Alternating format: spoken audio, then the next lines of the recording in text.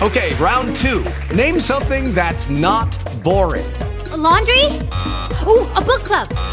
Computer solitaire, huh? Ah, oh, sorry, we were looking for Chumba Casino. That's right, ChumbaCasino.com has over 100 casino-style games. Join today and play for free for your chance to redeem some serious prizes. ChumbaCasino.com. No purchase necessary. Void where prohibited by law. 18 plus. Terms and conditions apply. See website for details.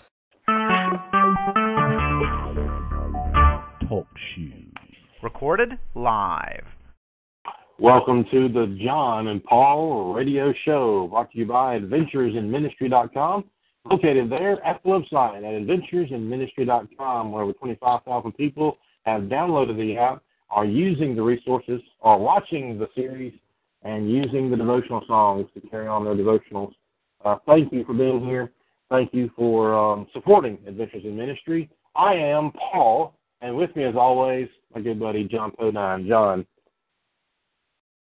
Paul, how are you doing? I'm just glad you remembered your name this time. I know. I've had some identity issues today. Have an identity crisis. Sometimes we lose ourselves, but that's okay. That's what we're here for. Well, there's a difference. Years and years of saying the John and Paul Radio Show, and then having to be seen on screen, and you just used to saying that. I'm always used to saying your name first because I'm a giver.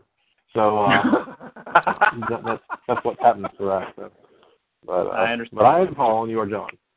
Yes, I am. And how are you doing today? You know, we just finished our Bible faculty meeting, and you stayed awake. So I was proud of you. I did. Yeah, I did. It was some good things discovered, some good things that were discussed, and some good things on the horizon there with school. Speaking of school, man, we got a lot going on this week. We do have a lot going on. This is homecoming week for us down here in Montgomery, and man, everything's going to be packed out here. In fact, we start doing what we're started this year called, instead of the Hunger Games, we're calling it the Homecoming Games. And, you know, there may be a couple of tributes that pass and not make it through, but that's okay. We'll still be okay. Everybody will still be alive, hopefully. When they're finished, we're starting those this afternoon, and it's a big weekend. And then we make another big, that weekend kind of continues on Monday and Tuesday even right here on campus. That's right, because we're going to have the Better YM conference here on campus. Dale and Jeff Jenkins will be bringing that event here, and we are looking forward to that. Some really good guys that'll be speaking on that, like Jerry Elder and Lonnie Jones and Jeremy Hynote, one of which is actually in our chat room right now. And so, Jerry, I'm glad you're here with us, and guest number 5, and others will be joining us here in just a few minutes. But, yeah, a lot happening, even going into the next week with that awesome opportunity. Here's what I'm going to say here. If you're listening or you're going to download this later, if you have not heard of this and you want to take part in this, there's two really big things, two groups of categories you need to know about for this. It's a little extra from what usually you would find at a Better event or at a other youth workers event. For one group, for youth ministers, you will have an opportunity to interview your interns this summer. We are going to do an intern interviewing fair. That'll be during dinner time of Monday. And for those of you students here at Faulkner, or really anybody looking for an internship this summer, be here for that. Register for that so you can take part in that intern interviewing fair. So a nice little wrinkle there, I think, that really connects people. If we talk about with networking, what better way to network than to meet with a bunch of people, right? It is, Paul. You know, that's the thing. You know, and we're trying. All of our schools are trying to give opportunities for our students to get out, and that you really can't beat being an intern and working these summers as an intern. It really gives you a leg up on jobs. It gives you, just an opportunity. And, this is getting just like the business field is, Paul, even within youth ministry and getting some of the graduates that are coming out because of how ministry is even evolving into different aspects. And when people are transitioning out from youth ministry, say, into family ministry or somewhere else, they're wanting to get these guys that have some experience in, especially if they got programs that are built. They don't want to just get rid of it all. And so this Better YM is going to give a chance, number one, for kind of like a rejuvenating time and to hear some of these guys that do this, some resources. But then it's also going to give a chance, for these youth ministers to come meet some of these college students, get some of these, get an internship already set up and get going. So that's one less thing to have to worry about next semester. Yeah, and actually there's another wrinkle to it all. I failed to mention, we have got, I'm really proud of our seniors, our senior class right now here at Faulkner, that are Bible majors and youth and family majors. These guys are looking for jobs. So if you're looking for a youth minister and you'd like to see them start sometime in next late spring, I mean, we got some guys that are ready to start working. So come for that too. So you're looking for somebody for the summer, but also if you're looking for a full-time guy, we have some people qualified to fill those needs. So looking forward to that. It's really great. Yeah, definitely will. I'm excited to say all the people are going to be on campus. Man, it's going to be kind of like a spiritual reunion. It really is. It really is. It's always good to get together. Enjoyed that went last weekend, 2 weekends ago, as we went up to Pigeon Forge for the M2Y. It was a great event. Really enjoyed it. Ryan Tyrion and Joey Markram and the guys up there do a great job of putting that great program together. And of course, I look forward to another opportunity here this next week. It's going to be awesome. And speaking of getting together, John, we have a little event happening towards the end of the year that we need to give an update on. Yeah, I know. I mean, can you believe we are already here? I mean, it feels like we were just planning it just, last week, which we weren't because we were busy working. But it's I can't believe it's here. This is the 19th year for Exposure Youth Camp. Yeah, 19. And we're working on 20. So it's a lot of great things that are coming down the pike. But I think we can say now we have hit record numbers as far as the speed of registering. People are showing us that they love the Embassy Suites. And Embassy Suites is nice. I think it's more or less just being straight connected to the Von Braun Center. Yeah, I think it is. I'm not going to lie. I enjoy just walking out of my room and being able to walk across. I'm not going to lie about that. That's always a good positive thing to do. But, Paul, it's funny. You mentioned about record time and people already registering and getting a part of it. Us on the board, we kind of made little ideas of how many people we would think would be there, and I think I'm going to lose that battle. You're going to lose that battle. Yes, definitely. Which is funny. I've been the one that's been so positive in the past years.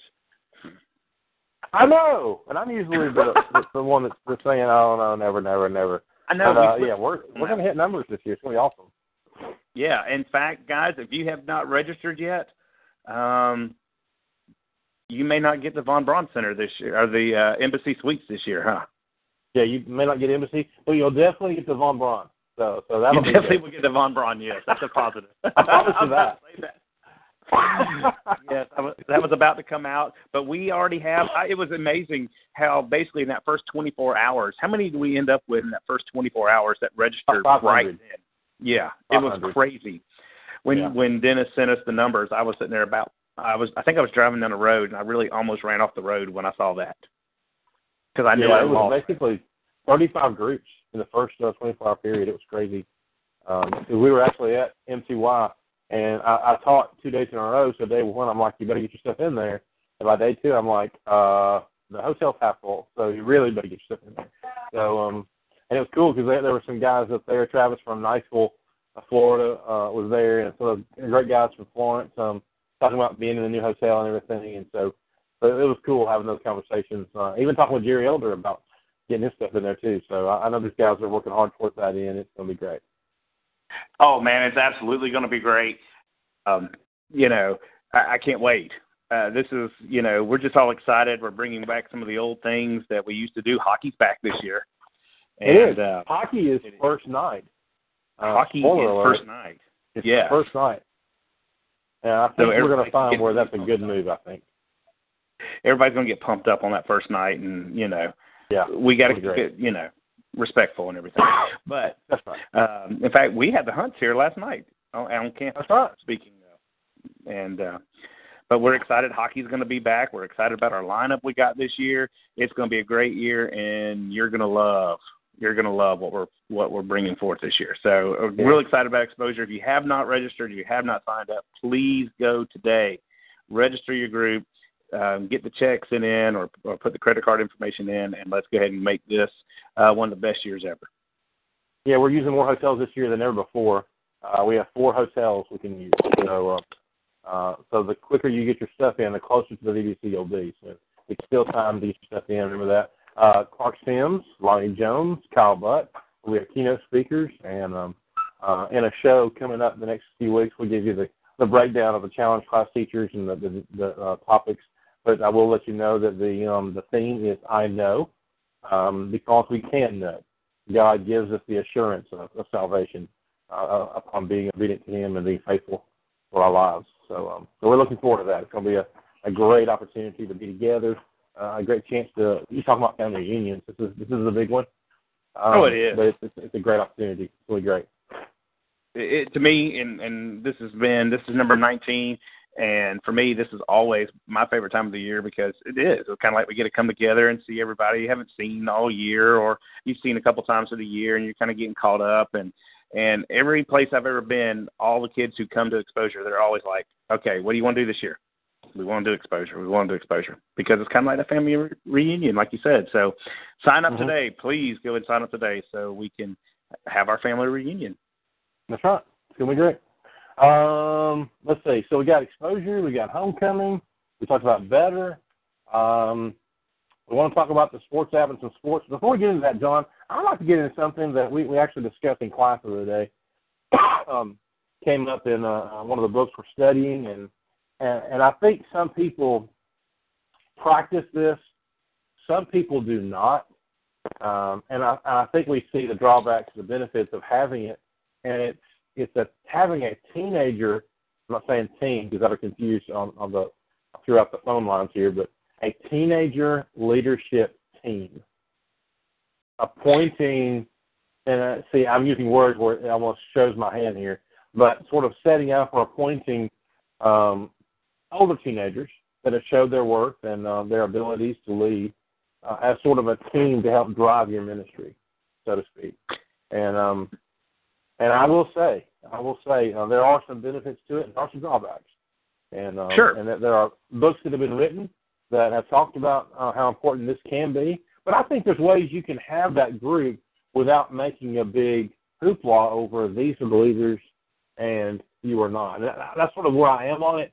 But there are some benefits to it and some drawbacks. But when you hear that teenager leadership team, sort of what comes to your mind and what experience have you had with that? You know? Well, Paul, I think it's kind of an interesting thing. Like we said in our little preview video, I couldn't understand exactly what you were saying. And I was like, okay, of course we have team ministry. We do, preachers work together and, even within the church you have your teams. But this idea of teenagers taking the lead, I think it's something that needs to, in my opinion, probably needs to be explored more. As we were sitting in our Bible faculty meeting this morning, Paul, here on campus, one of the things, we brought up is that, when they're looking at our curriculum and things, is that our youth ministries are doing a fabulous job nowadays of teaching the Bible to our teenagers, and they're getting all of this. Now what? And exactly. And I think this is something, in my opinion, that I really think a lot of more groups need to focus on, and that is working within our groups that take our leaders within our teenagers and giving them some responsibility to be able to grab these things and to learn from them and go with them. Here's what I mean by that. We so much sit back and we have Dale Jenkins and Jerry Elder in our chat room here, and I'm sure they would agree with me on this, is that, I remember growing up hearing, the church is the youth of tomorrow, and somehow in our minds, I hate that. Yes, I do too. We kind of push them back, and this would give them an opportunity to come out and say, no, we're the church of today. Yes, there may be the future preachers, leaders, elders, things like that, but you can be leaders within your own group. And I think one thing that does is it gives them some responsibility to help them even grow more as Christians in their walk, in their faith with God. That's one thing we're trying to do on campus, even with college students. And what we're seeing here is that a lot of the college students that come don't know how to take responsibility because everybody else has done something for them. And so this way, what we're trying to do even here is trying to have leadership teams within our college students to take this responsibility and help form and shape certain things that we do, at least from an activity standpoint, here on campus. And I think the same thing can go with youth ministry. Well, I agree with you to to a certain degree, but I will say this. I think they're more beneficial from the college level than they would be from a youth ministry level. And the reason why I say that is because there's really no one else to govern and organize and handle college students outside of the classroom. That's really true. Not. You know, and I see the benefit of putting kids together, you know, within certain segments. And you mentioned our meeting just a little while ago, and I forget to mention things in our meeting. But, you know, creating opportunities for college students to be leaders within the college system and having those groups. And I think people, you know, kind of like SGA and things like that, I mean, I think people recognize those who have worked hard and put themselves and bring themselves to a certain level of leadership. But where a youth program is concerned, I probably have a teenager leadership team, but I've never said I want to meet with my teenager leadership team. Right. You know what I mean? I may say, yes. I'd like to meet with you, and you. Let's talk for a minute. Or they'll come to me after class. Usually, honestly, Wednesday night, class ends at 7:15. I never leave till about 8:30 or 9 because kids just want to hang out. And usually that's the ones that you know, they're like, what can we do? What's the next thing? You know, they're really intuitive and into wanting to see the growth of the program and the growth of what's going on. And I think you see the benefit of that. But as soon as I put a label on it in youth ministry, then there is a certain a category of person that will start to ask questions that wouldn't on the college level. And the category of that person is called the parent. I can see that. Why is my kid not in your leadership team? Not part of this? Yes. Exactly. You know, why are they? And I said, well, I got a list here of reasons, and I think that you have to take care of. You have to watch yourself as a youth minister before you decide to set that up. I'm not saying don't do it. I'm saying there's things you must do to cover yourself in an explanation of why a person is a leader, whether they're not. Yes, and I agree with that. You know, when I first went to Birmingham and I was working at Roebuck Parkway Church, and, you know, I'm following Bill Brown into there, and that was something that he had within his group, though, was that's right. You had your older kids. In fact, he didn't go outside for interns. He always did it from in-house, and I thought there was an advantage with that. He always had 3 or 4 every year to be his summer interns, and not just summer interns, but also interns throughout the year. And I thought there was advantage of it, but I will say, and I do agree with what you're saying, and Jerry brought this up in the chat room, is that it needs to be kind of a natural growth because it can cause exclusion. And that's one of the dangers that we don't want, especially to take a group like your size, Paul. If you got 60 people in there and you're saying, okay, I'm focusing on these 4 people, well, then what about the other 54? You know, or plus people that are going to feel, okay, we're not as good or we're not as popular, maybe we're not as mature Christian-wise or whatever, and it's never supposed to be about, oh, I'm a better Christian than you or vice versa. I like guest number 5. I wish I knew who you were. I'd give you props here because they actually said, how about making the leadership team a voluntary opportunity? I think that's good. That can be good, but what if we get a kid who because I would treat a ministry team like I would an intern. Before I hire an intern, I go to their Facebook page, I go to their Instagram account, I go to their Twitter account. I want to see what they post. I want to see the pictures that they post. I want to see the kind of people they hang out with. I want to ask their peers about them. You know, are they respected among them? Because if a person just comes up and says, I'd like to volunteer for this, and maybe they're not the best example, they say, I just want to be that person. I mean, it kind of, you know, it could cause a little strife among other kids if they see somebody, well, that person was out doing this, but not, and why are they doing this? And then I have to explain myself, you know. But I do see if you make it voluntary among those that, of course, you also can say, no crazy kid who really has no mind for doing good things is going to volunteer to do that. So I see that. I see the benefit of that. That's a really neat thought there. Well, and, you know, one thing I think, though, Paul, that we can also use with this is, you know, you and I grew up under the Lads of Leaders program where things were a little bit different. And part of the Lads of Leaders program was helping build leaders. And what it's kind of turned turned into has been, okay, let's get our main categories throughout the year and make sure we can get them ready for convention, go and do it, which is great. It's helped. It's helped learn people. People have learned how to lead singing. People have learned how to talk. People have learned how to interact with people and help other people. But I think a part of the program that has been lost over the years is that leadership concept. Is helping them grow to be leaders. And you know as well as I do, Paul, you can look around our churches. We are having a leadership vacuum, and somewhere we've got to try to instill this at a young age, where I wonder if you were to poll your kids right now, how many of them want to be an elder one day? You know, and maybe at that age it's just not that big of a deal, and maybe that's part of it, and I get that.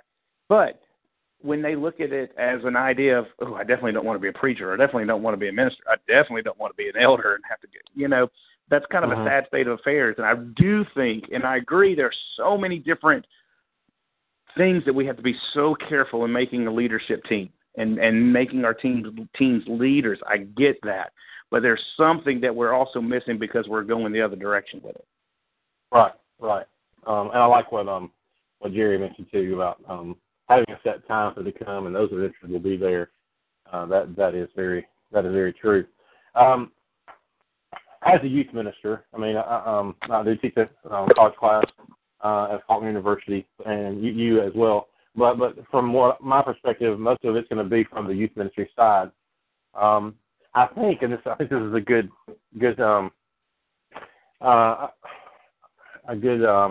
way to go as far as having it. If you decide you're going to have a teenager leadership team, never establish it in the first 2 years. Never establish it in the first 2 years of your ministry, because you're trying to get to know people, and you're not going to be able to build those relationships. And I've been here for going on 6 years now, and I'm just now at the point where I feel like that you can put people in certain places because of the longevity of your being able to know a person. And Jerry could speak to that, because he's actually he is the king of being at a place for a long time and stability in programs that he's done.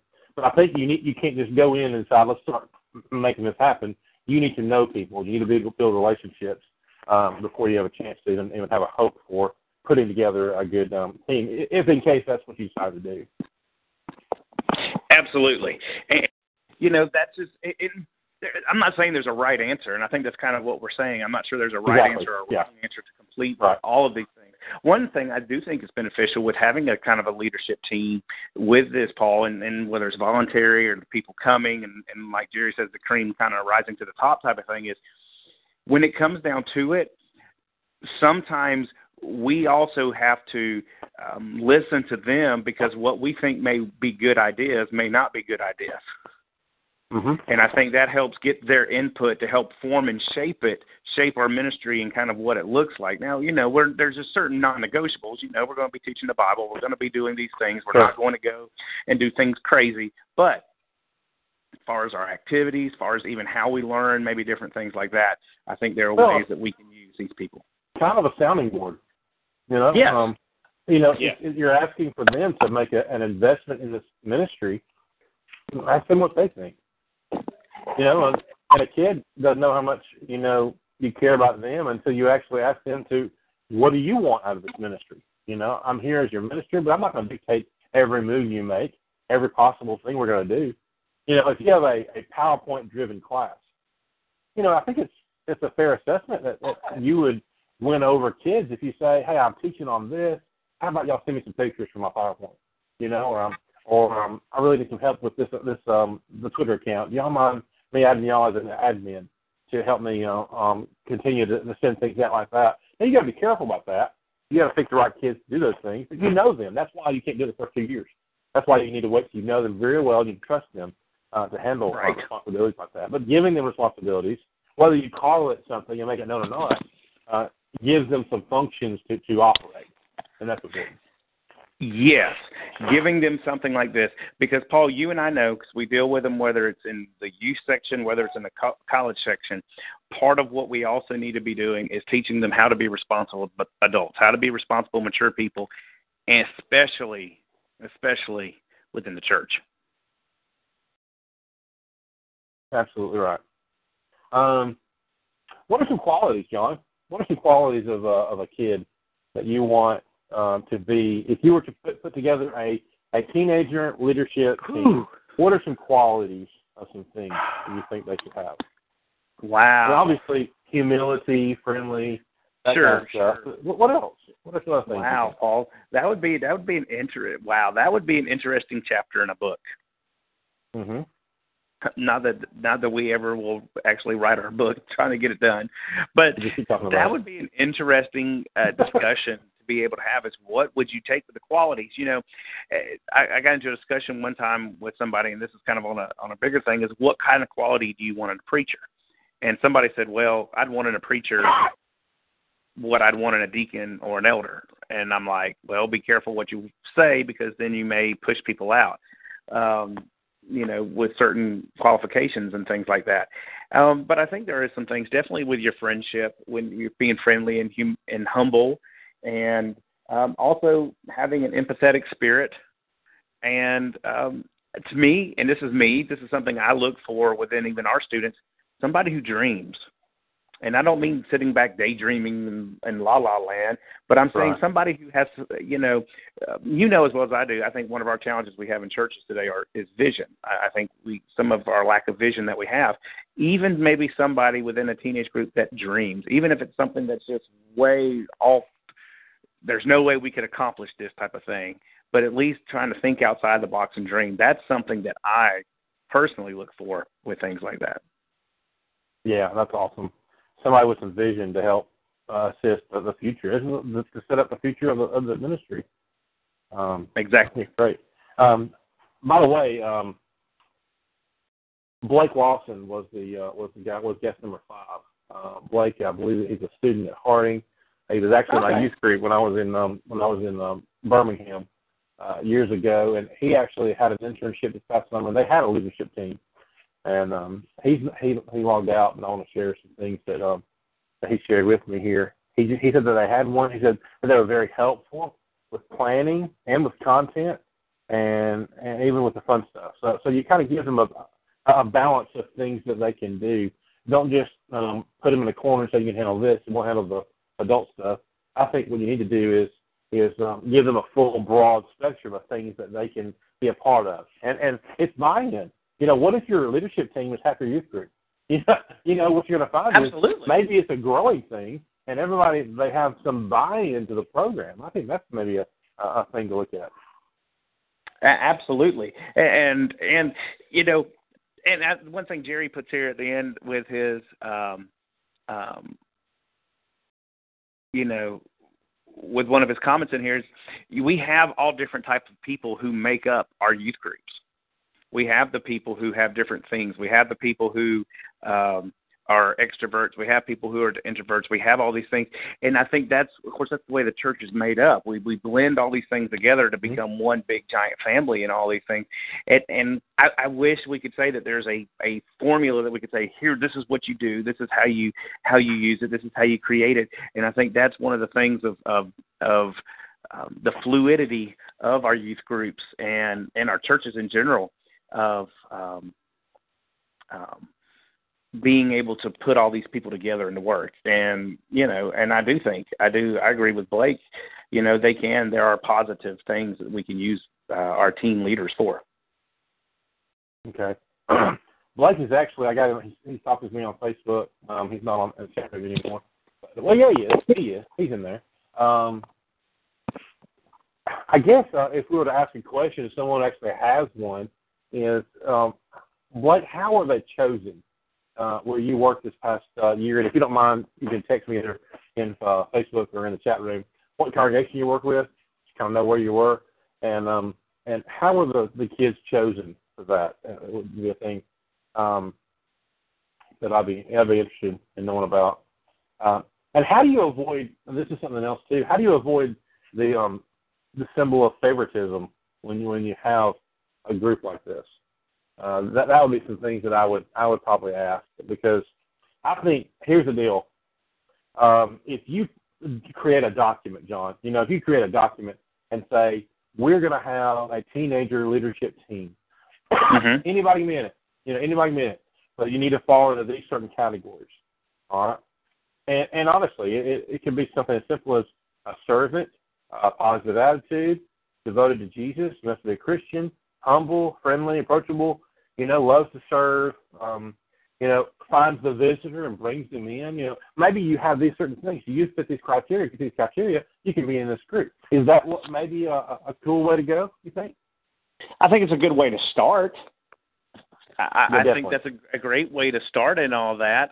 Even like I said, guest 10, whoever this guest 10 is, talked about the quality leaders on the leader pledges. That's something we talked about earlier. That's someplace that we've lost.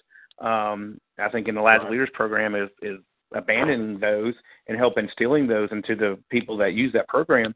I think those are good places to start. My one concern, I would say, is don't be so rigid that you may lose somebody from being a part of your team just because they don't qualify under those things, if that makes sense of what I'm saying. Yeah. That would be my one concern, is because sometimes, I look at the Apostle Paul, and he has his conversions, and immediately he starts preaching Jesus and starts. Now, he did take some time till, disappearing before Barnabas came back and got him and things like that. I understand that. But I also don't want to be that we lose people that just because they may not have been raised in a church, or they may not have attended everything, that would be my one concern. That would be my one caution, I guess. Maybe not concern, it's just caution, is don't lose somebody that could be a great, valuable asset to your team because we got our things and, sorry, you didn't qualify here, and here type of thing. Well, what about this? What if you set up a group and it's there, they're working? What do you do when you have to sort of discipline a certain kid? What if you find out they're doing something they shouldn't do, and maybe there's a conflict, or maybe a rumor started, or, things happen. Of course, never believe rumors. But when you have to remove a person from this, how are you going to do that? I think that's something you have to think about. If you're going to establish a group, you need to prepare yourself for what if you have to remove someone from that group, which can become very awkward. Yeah, and that's one of the downfalls that we were talking about. There are positives and there are negatives. That's probably one of the negatives, is because what do you do? How do you remove it? Because just even when church discipline is used, of how difficult even that situation is. And then now this is a group that you've established and been a part of. Does that person get pushed away from the church because you disciplined them? How do you handle it? And that's one of the challenges. And I'll be honest, Paul, I wouldn't know what the answer is. I know you would have to make some changes. You would have to do something, but it would have to do in a biblical way, I believe. And when it comes down to it, we've got to let the Bible be our guide in certain situations like that. I guess it would be just like if we're disciplining, and I know you've had some situations where you had to tell kids, sorry, you can't come on this trip. Yeah. Because of stuff that have happened. And it's not easy, but you had to do it for the betterment of the group and for the betterment of that person. Right. And getting back to Blake, he worked in Cumming, Georgia this past summer, and he said it was a volunteer opportunity for the teenager leadership team, and that those who volunteered were obvious leaders in the youth group. So I think you can have a group without putting a big air quotes around it. This is the team, and respect the team. I think that you can have people that they just know those kids are just leaders, and that's kind of what we do at university. We don't put a name on it. We don't label things. And here's the deal: when you don't label it, you never take the label off. Exactly. And I think that's something you got to look at. Now, understand this discussion. John and I are neither for nor against having this. We just think this is something that's happening in ministry today. It can be helpful in ministry today. But we're just having this for good discussion for today. And hopefully it has. Hopefully this is something that has helped. It's helped me to hear and to see different views of it all. And that's really what this is all about. John and I present a topic, and we hope that y'all will be able to come forward and help us in doing this for that. There are some functions of this, I think, that are interesting. Doug Fields even talks about that in his book, First 2 Years in Youth Ministry, which is one of the textbooks we use in class over here at Faulkner.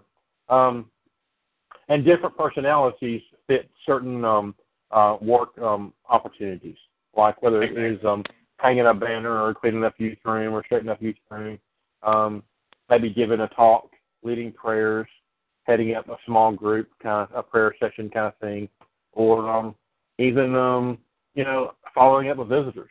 There's different categories of things to find a strength of a person, and I think that's something to look at too. John, any thoughts, final thoughts on this before we move on? No, I think so. I like how you said that what we're trying to do with some of these discussions is not necessarily say, hey, here's what you do, but this is something that is out there, and I do think it's something we should consider, and it's something that, at the very least, we should be aware of. And that this is kind of a natural progression that does take place. And so, let's use it. Let's use some of the things to our advantages that we can use. Okay, good deal. Well, to everybody in the chat room for this topic, thank you for being a part of this. We're going to move into the next segment. I've noticed that Sarah Carter is here with us, and she's listening. She's not talking, but she's listening. Hopefully by the end of the show, she will still be our friend. We have two games, really, John, I want to talk about. I know you want to talk about the Gators in Missouri. Yes, I do have something, Paul, that I have to get off my chest, and I'm going to use the podcast for it. But we didn't talk about it yet. Well, we can wait. I honestly have only two games I think that we need to talk about. Well, I just got to say, yes, I do have something to say about the Gators, and I know Sarah's a big Tennessee fan, and a lot of people from Tennessee have been saying certain things, and from Baton Rouge have been saying certain things, that Florida was scared, that we should have went ahead and played, and look at South Carolina and them. Let me just say this, and I just got to get this out, and I'm going to defend my home state. This is a Christian broadcast. Go ahead. This is a very Christian broadcast. I promise you, nobody is scared to play a game of football, especially down in the state of Florida. I want everybody to recognize that when they canceled the game, they thought all the weather forecasters were saying that it was going to make landfall in the state of Florida, and that it was going to be on land, and that would have affected Gainesville more than what Gainesville was affected. Plus, you have all the first responders that are gone and doing all the stuff, trying to take care of everything. We did not realize, nobody knew that the hurricane was going to stay 20 miles off the coast and just ride it up. So when they made the game and they canceled the game, no, they couldn't move it to Baton Rouge in that shorter period of time. No, they couldn't do it. And no, Florida is not scared to play anybody. Hence why they're going to Baton Rouge on November 19th. Thank you. I just had to get my rant out. Hey, John, what was the weather on that day? On that Saturday? Yeah, on that Saturday, whenever the game was canceled or postponed. What was the weather? Well, it was rainy. It was rainy, but Paul, you got to remember, they thought. Actually, I heard the sun was shining in Gainesville that day. Yes, not on the East Coast. Jacksonville was getting rained on, and they were losing power. And here's the deal. Look, I remember, and see, for all of you who's never lived on the coast, let me just say this. I remember being a kid and being out of school one day because Hurricane Hugo was supposedly coming, and we didn't know where it was going to hit. And I remember being out of school that day, and I was like, woohoo, it's sunny. We didn't get rain till the next day, and it was just like little armband things. So the weather's unpredictable, just like, meteorologists. They don't know always what they're talking about, and things like that are unpredictable. But when you're running an organization of millions of dollars and having people come from all over the place, you have to make decisions at certain times based on the information you have. And so that's what I have to say about that. You spent 10 minutes giving an explanation of why. Oh, whatever, John. Yeah. No talking about Hurricane Hugo. I was in Jamaica, waist deep in water, so I know exactly what you're talking about. Yes. On that. So there's a lot of things. I just had to say that out for all the college football fans, and yes, even for the Tennessee fans. Because I promise you, Florida and LSU are going to play. Because I know Tennessee's got to care. They do care. Tennessee fans don't care. No, they do care because of how it's set up to go to Atlanta right now. Because Tennessee has the tiebreak on Florida, and Florida the is way going to go to Baton Rouge. It is now. Yes. The game will be played, and then Florida gets home field 2 years in a row or something like that. So. Yes, Florida gets them at home, but people were scared that they were going to cancel the game, Paul, and this is what it all comes down to, because if Alabama happens to beat Tennessee this weekend, then that would put them at 2 losses, and we would have currently 1. And if that's the way the season ended, then Florida would go and not Tennessee to Atlanta. Yeah, well, you know that's not going to happen. They're not going to leave it open-ended like that. The games have to be played, especially if they have a lot to do with Alabama. Who's going to Atlanta? What you're saying? Yeah. So you're saying Tennessee's going to beat Alabama this weekend? I didn't say that. I just said whether Tennessee beats Alabama or not, there's still a good chance they're going to go to Atlanta. That's right. There is. We're not going to lie about that. Sorry. So, we're just making some nice controversy for our next little segment here. So, as I was saying before meteorologist John popped in, we have 2 games we want to talk about. Number one, the first one we'll talk about is in the Big Ten. Okay, we have Ohio State, who is going to take on the Wisconsin Badgers, and that game is being played at Wisconsin, and we have that game, and then also we'll talk about the big game up in Knoxville. So, John, give me your thoughts. Let's talk about Ohio State for a minute. Before we do that, and I'd like to hear from people in the chat room. This discussion is going like crazy. Everybody's talking about it. Who is the best team in the nation right now? I mean, who is the best team in the nation? Who's your top 4? Interesting. Top 4. Who's your 4? Because you got Alabama, you got Ohio State, you got Michigan, you got Clemson, you got Washington, as they call it, UW. All right, over in the Pac. So what are we going to do here? You got 5 teams here. Who's the top 4? Well, I'm sorry. I think Washington is making an unbelievable comeback. For in the 90s, Washington used to be good, and then they kind of disappeared for about 2 decades in here. I think, and I agree with Jerry, as he just sat there in the chat room said, "Duh, Roll Tide." I don't know how you pick against Alabama right now as not being the best team in the nation, which I probably, and I'm going to choke on myself for saying this, Ohio State probably a close second in there just because of how they're playing right now. But I think we rounded out with Michigan and Clemson. Clemson's really started picking it up better. I will say this. I think one of the best teams playing football right now, and you're not going to like this, Paul. Now, they're not going to be in the national championship. No. They're going to go to anything like this. I think. Which one? I think the best team playing football right now could be Auburn. Watch out for Auburn. Alabama has to watch out for Auburn at the end of the year. Mark my words. They did tear up Mississippi State. Right about now. Huh? They did tear up Mississippi State. You're right about that. They did great there. I'm telling you, Paul, watch out for Auburn this year. You heard it first, folks, on the John and Paul show on October 14th. Mm-hmm. Watch out for Auburn and the Iron Bowl. I have a migraine coming up. Oh, mate. Look, they're playing like Arkansas State, and they look awesome. And they played Mississippi State, who they look great, and who, by the way, lost to, was it South Alabama?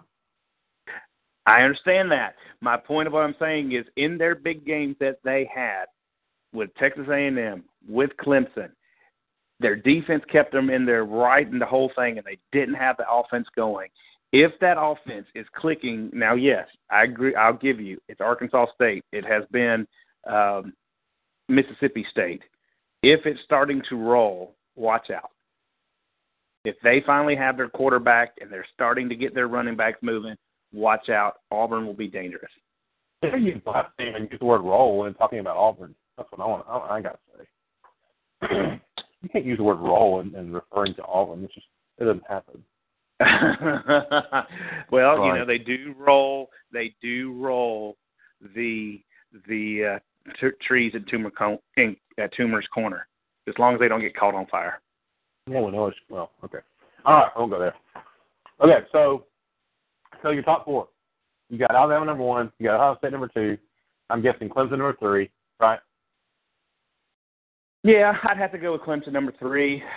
3 and 4 are real close between Clemson and Michigan. So you think that, well, if Ohio State head-to-head plays Michigan, who wins? One of them's going to get knocked out. By each other. Yeah, by the other. Yeah, that's right. Yeah, one of them's going to get knocked out. But as of today, those are your top 4. Yeah, sure. I got you. I'm with you. And later we'll have the discussion, what if Michigan and Ohio State are in the top 4 and they lose closely? Do they get into the tournament? Who's that? Well, can Wisconsin knock off Ohio State?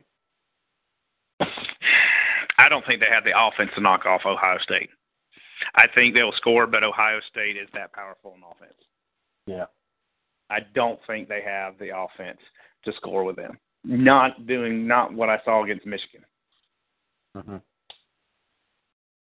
Well, Ohio State has they got the edge by 10.5.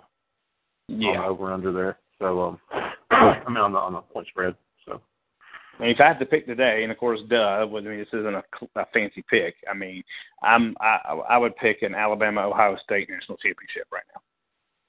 Yeah, I think that's what everybody wants. I think because they're looking at Saban and Saban Meyer. I mean, come on, why not? The two best coaches in the college football ranks today. That's the discussion. Well, let's talk about it. Let's go to Rocky Top, and let's talk about Tennessee, because I know that's really all anybody wants to talk about. Tennessee, they are probably the best team in the nation in the second half. And to be fair, probably the worst team in the nation. Talk about a role reversal from last year. Huh? Talk about a role reversal from last year. That's true. That is true. But hey, if you gotta play in the second half. Play when it matters. Now, this could mean some things. This could mean that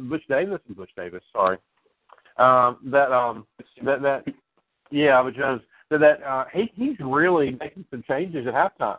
He's really making some adjustments to the team, to who they're playing. So I think that's something to him and his staff.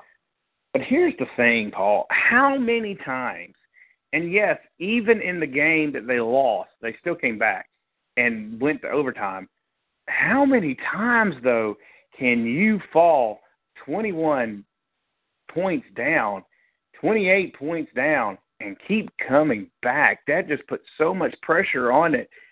One of these teams, they're going to get down 21 points, and that defense is going to lock them down, and it's not coming back.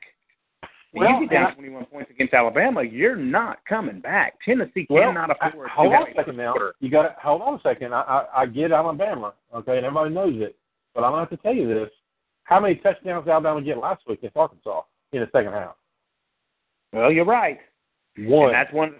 But when you see Nick Saban ended up like he did at the end of the game, and he nailed them hard, they're going to come back out this week. He's going to bust their tail and force them to get out here and get ready for Tennessee.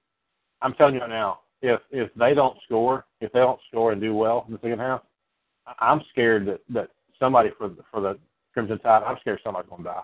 I'm telling you right now. They could. And it could be a coach. Happen. Either Saban has a coronary and that vein is next going to pop right out, or something bad's going to happen. Because my goodness, when the Arkansas game ended and they're up by 17, 20 points, and their defense played like crazy in the first half. Second half they stopped. But that last pass, it may have been 25, 30 yards.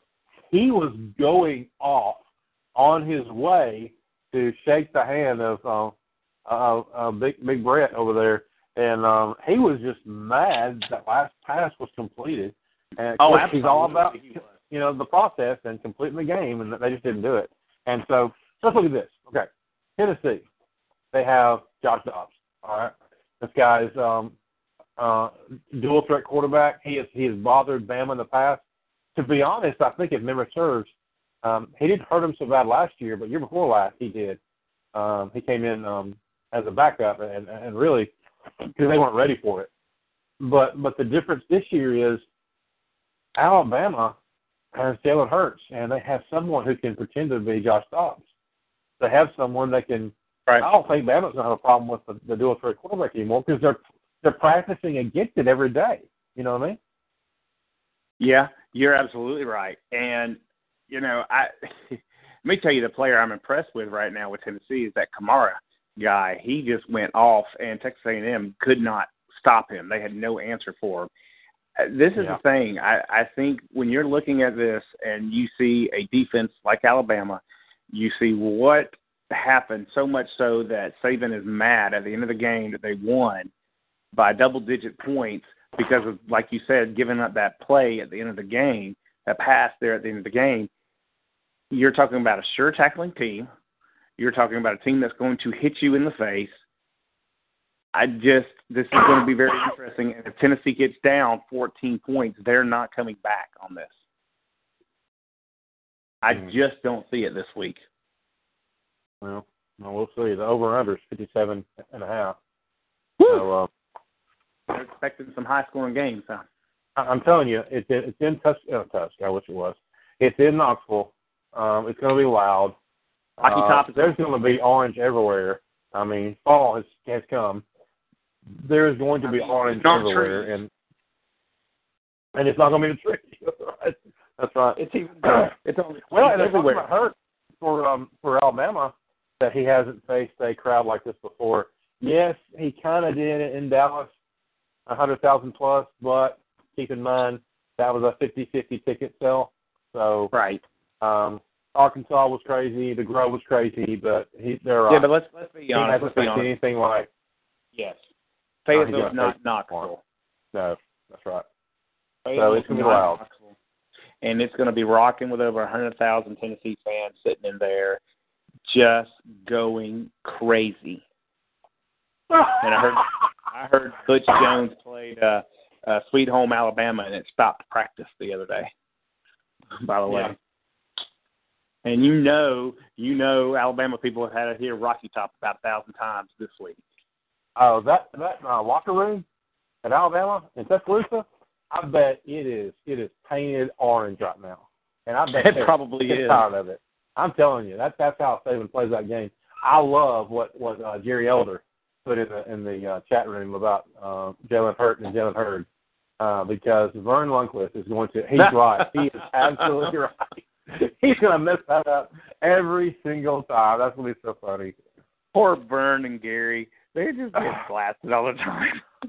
Well, let me just go ahead and tell you, UT fans, the commentary for the game, don't worry. Vernon and Gary, they're going to pull for you. Don't worry.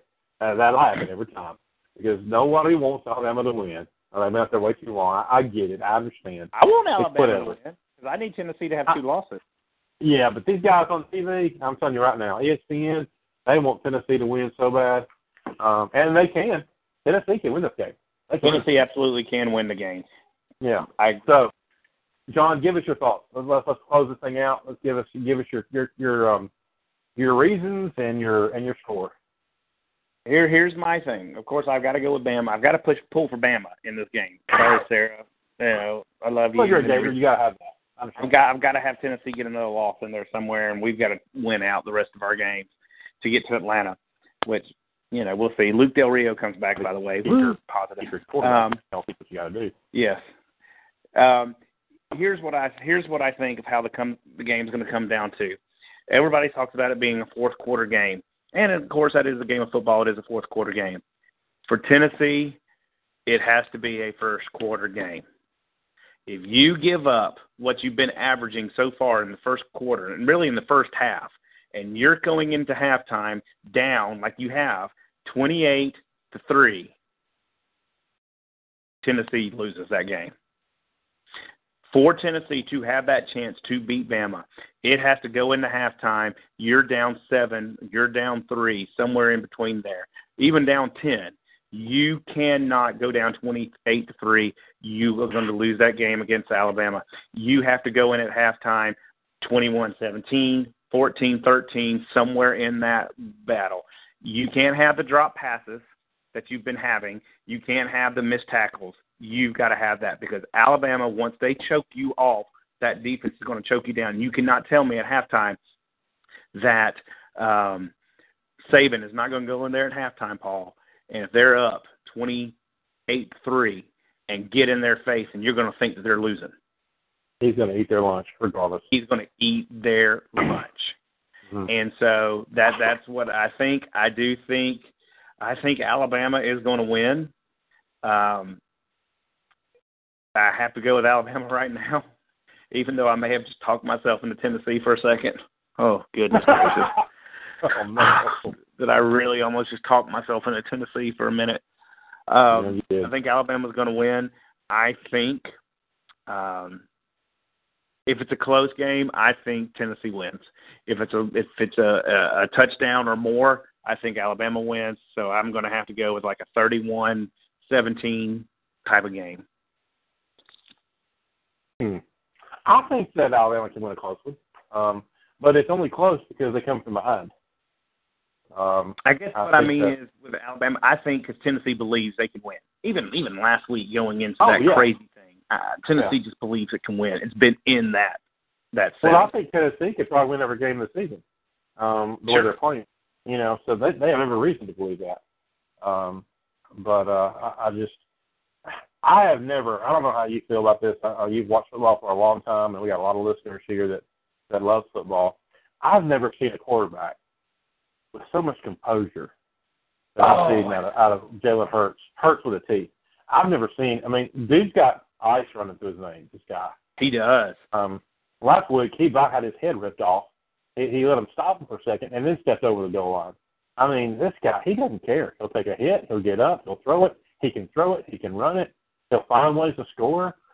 He's never had to face, maybe Mississippi, but he's really never faced a situation where they were threatened to lose a game.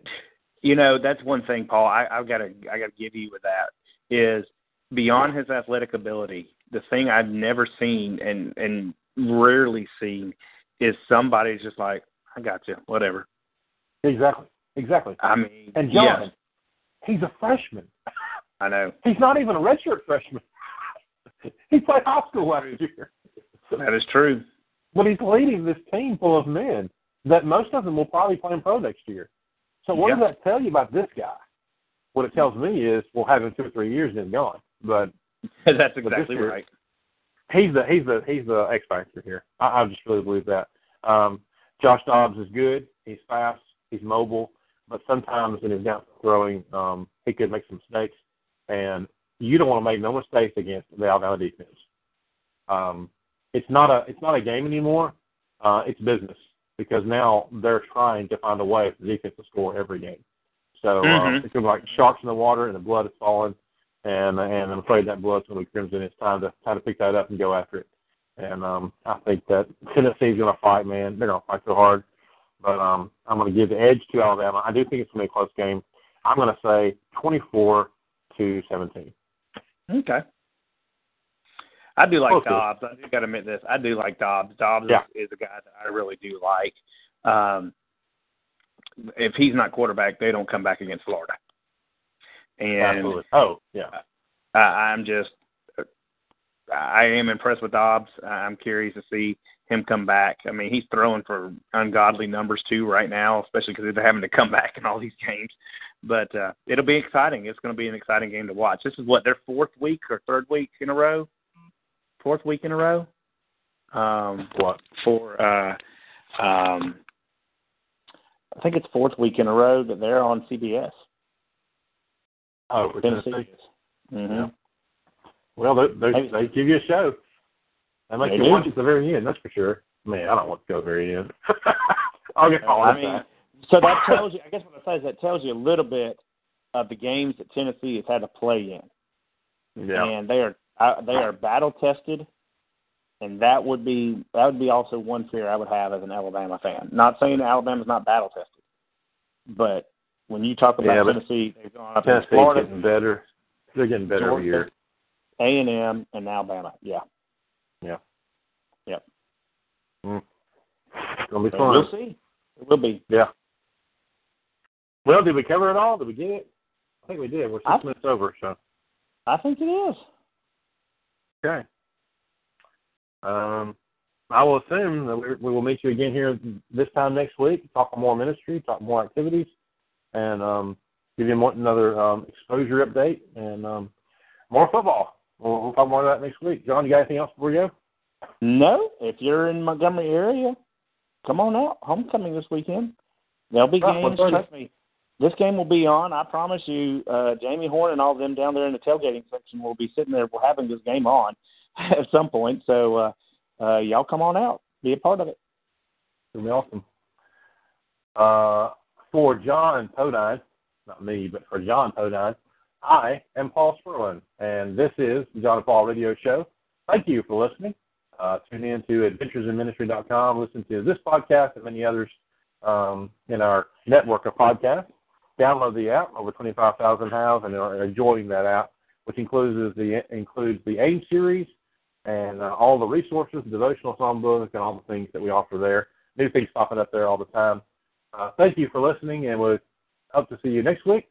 Have a great week, and God bless. With Lucky Land Slots, you can get lucky just about anywhere. Dearly beloved, we are gathered here today to... Has anyone seen the bride and groom? Sorry, we're here. We were getting lucky in the limo and we lost track of time. No, Lucky Land Casino, with cash prizes that add up quicker than a guest registry. In that case, I pronounce you lucky. Play for free at LuckyLandSlots.com. Daily bonuses are waiting. No purchase necessary. Void where prohibited by law. 18+. Terms and conditions apply. See website for details.